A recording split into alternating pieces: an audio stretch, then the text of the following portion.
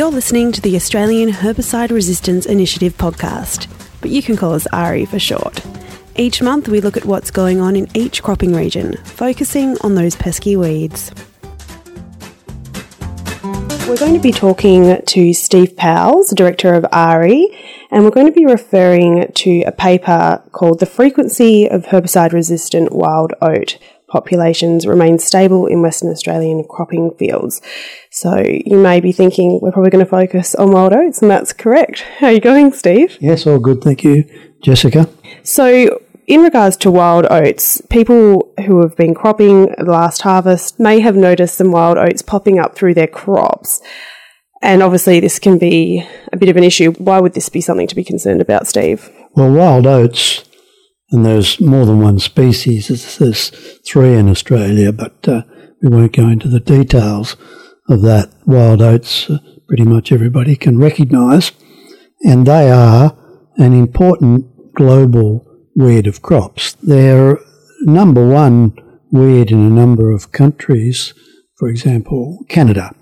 In Canada, in the big cropping areas of the prairies of Canada, where wheat and canola are the major crops, then wild oats are the number one crop weed. But here in Australia, our number one weed is ryegrass, and wild oats are an important crop weed, certainly in higher rainfall areas, but generally across the nation and in the northern part of Australia, in the summer rainfall areas, wild oats can be a quite severe problem. So wild oats is a major problem in Australian cropping, second to ryegrass as a weed, but an important problem that we need to always control. And in the eastern states, I understand people sometimes refer to wild oats as black oats, but they're pretty much the same plant, is that correct?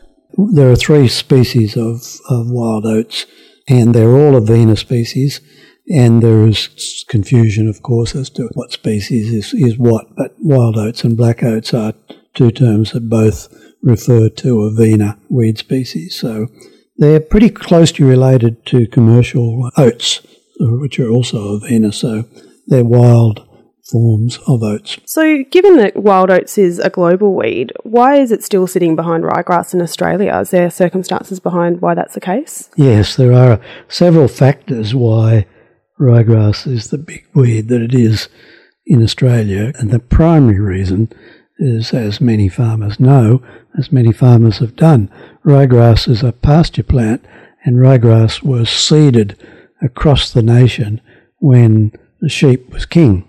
The sheep is no longer king in many areas, but there are many farmers today who, early in their careers, have seeded in their paddocks, which are now devoted to cropping, seeded ryegrass, or certainly the preceding generation did.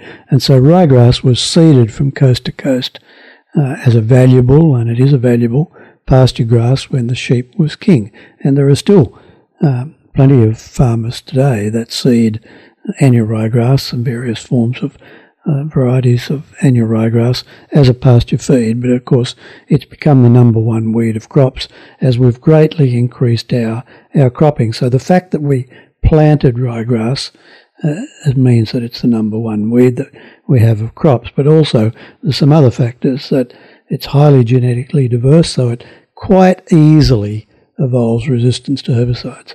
I mean, after all, ryegrass wouldn't be a problem if all the herbicides still worked, but they don't because of resistance, and partly that's because of the fact that ryegrass has got a lot of genetic diversity, and because it's a diploid. Now, what does that mean? I'll come back to that in a minute. Wild oats, was it introduced to Australia as well, or what's its history?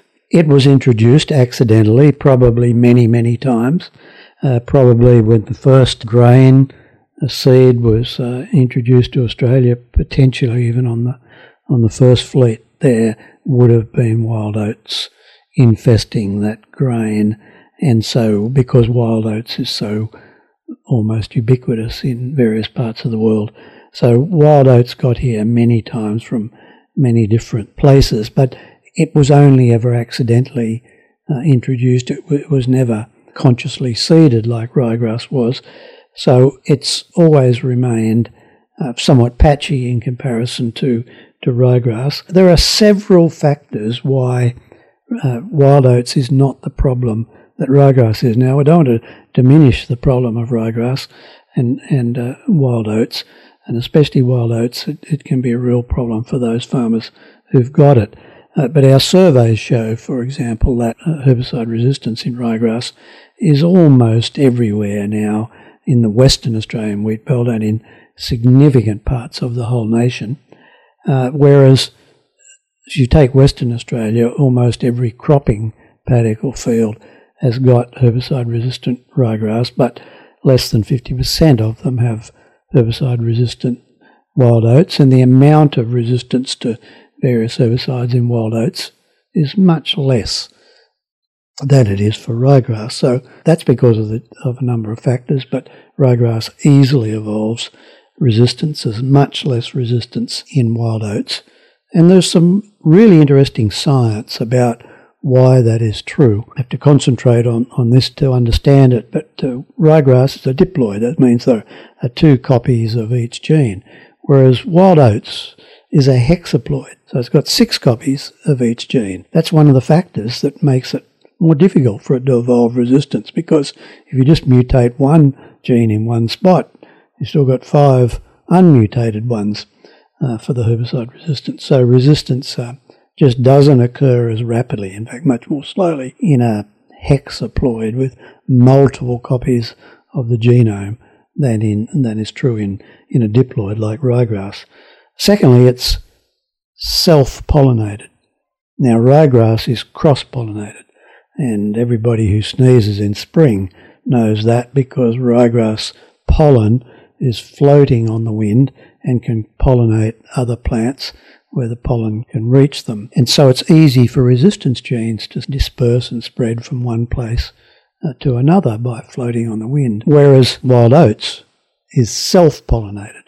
And so the pollination is only occurring within the plant, and therefore it just doesn't spread as far, disperse as far, and that's why you often see wild oats as a patch or patches. So there's a lot of interesting biology why wild oats is not the herbicide resistance problem. And of course many, if not all our farmers know that, because they've, in the same paddock, they've used the same herbicide. I mean, the original herbicide of hoegrass, dichlormethyl, was used to control both wild oats and ryegrass, and many farmers saw that resistance develop first in ryegrass and then years later in wild oats. So we've got a very good understanding of it. Now, I don't want to diminish the impact of wild oats in Australia and certainly globally. It's a really important crop weed, and farmers in this country need to keep on top of it. They can just ask any Canadian farmer and they'll reinforce that. You know, I always say that when on a good thing, don't stick to it with herbicides. That is absolutely true with wild oats. So I would say to any Australian farmer, when you're on a good thing, don't stick to it with herbicides. Rotate all of the herbicide options. There's a lot of resistance in wild oats to certain group A herbicides, but not others. And so rotate the herbicides, and that's how we can continue to manage wild oats in Australian cropping. It's through diversity in all its forms. Many of the tactics of diversity will work on wild oats. Quite a bit of wild oat seed shatters before crop harvest, but nevertheless, the work that Michael Walsh did here in ARI clearly showed, and work in South Australia has also showed, that around 50% of the wild oat seed can be harvested in using any of the techniques of harvest weed seed control, and that seed can be destroyed. So while it's not as effective, the techniques of harvest weed seed control are not as effective on wild oats as they are on, say, ryegrass or wild radish, they still have a beneficial effect, and that's one element of diversity. For most farmers, the biggest and most powerful tool for diversity is the rotation and use of different herbicides active on wild oats, and through that diversity plus that biology I've talked about of wild oats, it's possible to continue to manage wild oats in Australian cropping. I'm confident that Australian farmers can do that. There is a degree of resistance, though, in wild oats, isn't there? Oh, yes. I don't want farmers to be complacent about wild oats. There's, since the 80s, the most commonly used herbicide against wild oats and ryegrass has been the Group A herbicides, initially and particularly hoegrass, diclofosmethyl, and then many other Group A herbicides, and surveys right across the nation. So our own surveys conducted here in Western Australia by Michelle Owen in ARI, surveys in South Australia and Victoria by Peter Vitsalis and Chris Preston at the University of Adelaide, surveys by John Broster in New South Wales, and surveys by Michael Widerick and others in northern New South Wales and Queensland have shown that there's a lot of resistance in wild oats.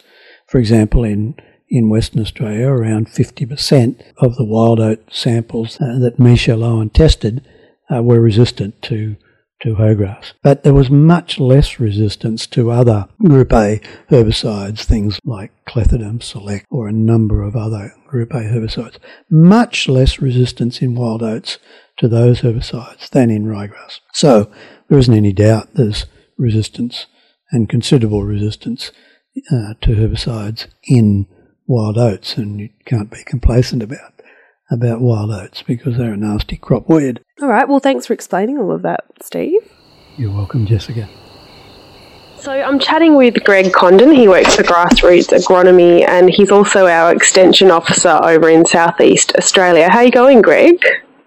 Well, thanks, Jess. Yourself? Yeah, it's not too bad. Just recovering from some food poisoning, but, you know, that's just how it is. That's just how it is. But we were focusing on wild oats. I just chatted with Steve before, and we wanted to get your perspective on how much of an issue wild oats has been over in your region. Yeah, very much. It's a big issue. I guess whilst ryegrass dominates, wild oats is number 2 in terms of grass weeds for our region. And as you push further north into that transition from the southern zone into the northern areas, it possibly would be their biggest grass weed for the winter cropping systems. So I guess the challenge with wild oats has always been, as we've seen the adoption of harvest weed seed control and other tactics, we just haven't quite been able to nail wild oats as well, given its ecology is it's a little bit more I guess shedding earlier with its seed set, doesn't sort of lend itself so much to those types of practices. So we've had to sort of rely heavily on rotation and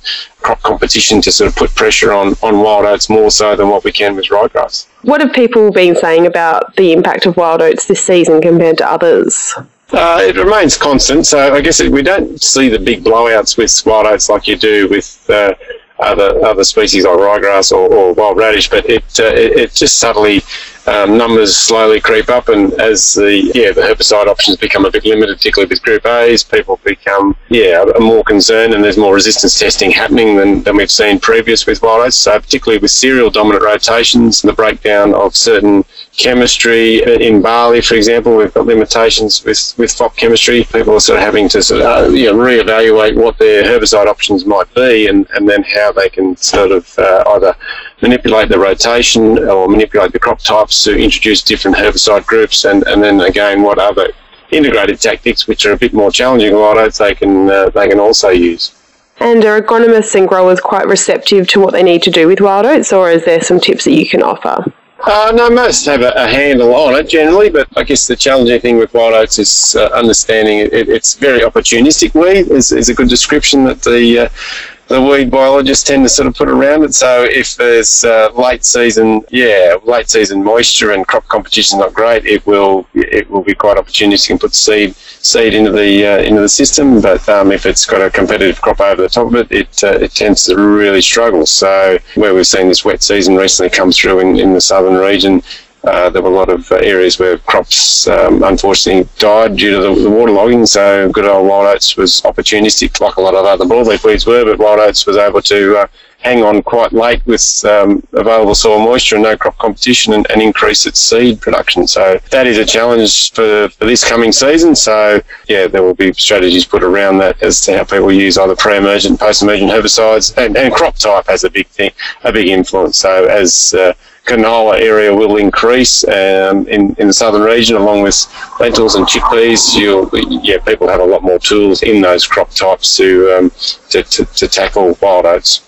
Definitely. As you sort of push in more arid areas, like into some of the lower rainfall zones, there's two things that push out there. It's the fallow phase is very important for them to be able to control wild oats, where they don't really want to use more expensive chemistry that we might have in high rainfall zones, and the ability to I guess control low density populations where they in the low rainfall zone using fallows, particularly chemical fallows with broadacre spraying or camera spraying, so that's quite an effective tactic. Well, yes, it's definitely handy to look back. We've all sort of gone over the Christmas and New Year period, but it's important to look back at what's happened and provide some feedback and advice for the coming season as well, and how to tackle these cheeky weeds like wild oats. So thanks very much, Greg. No worries, Jess.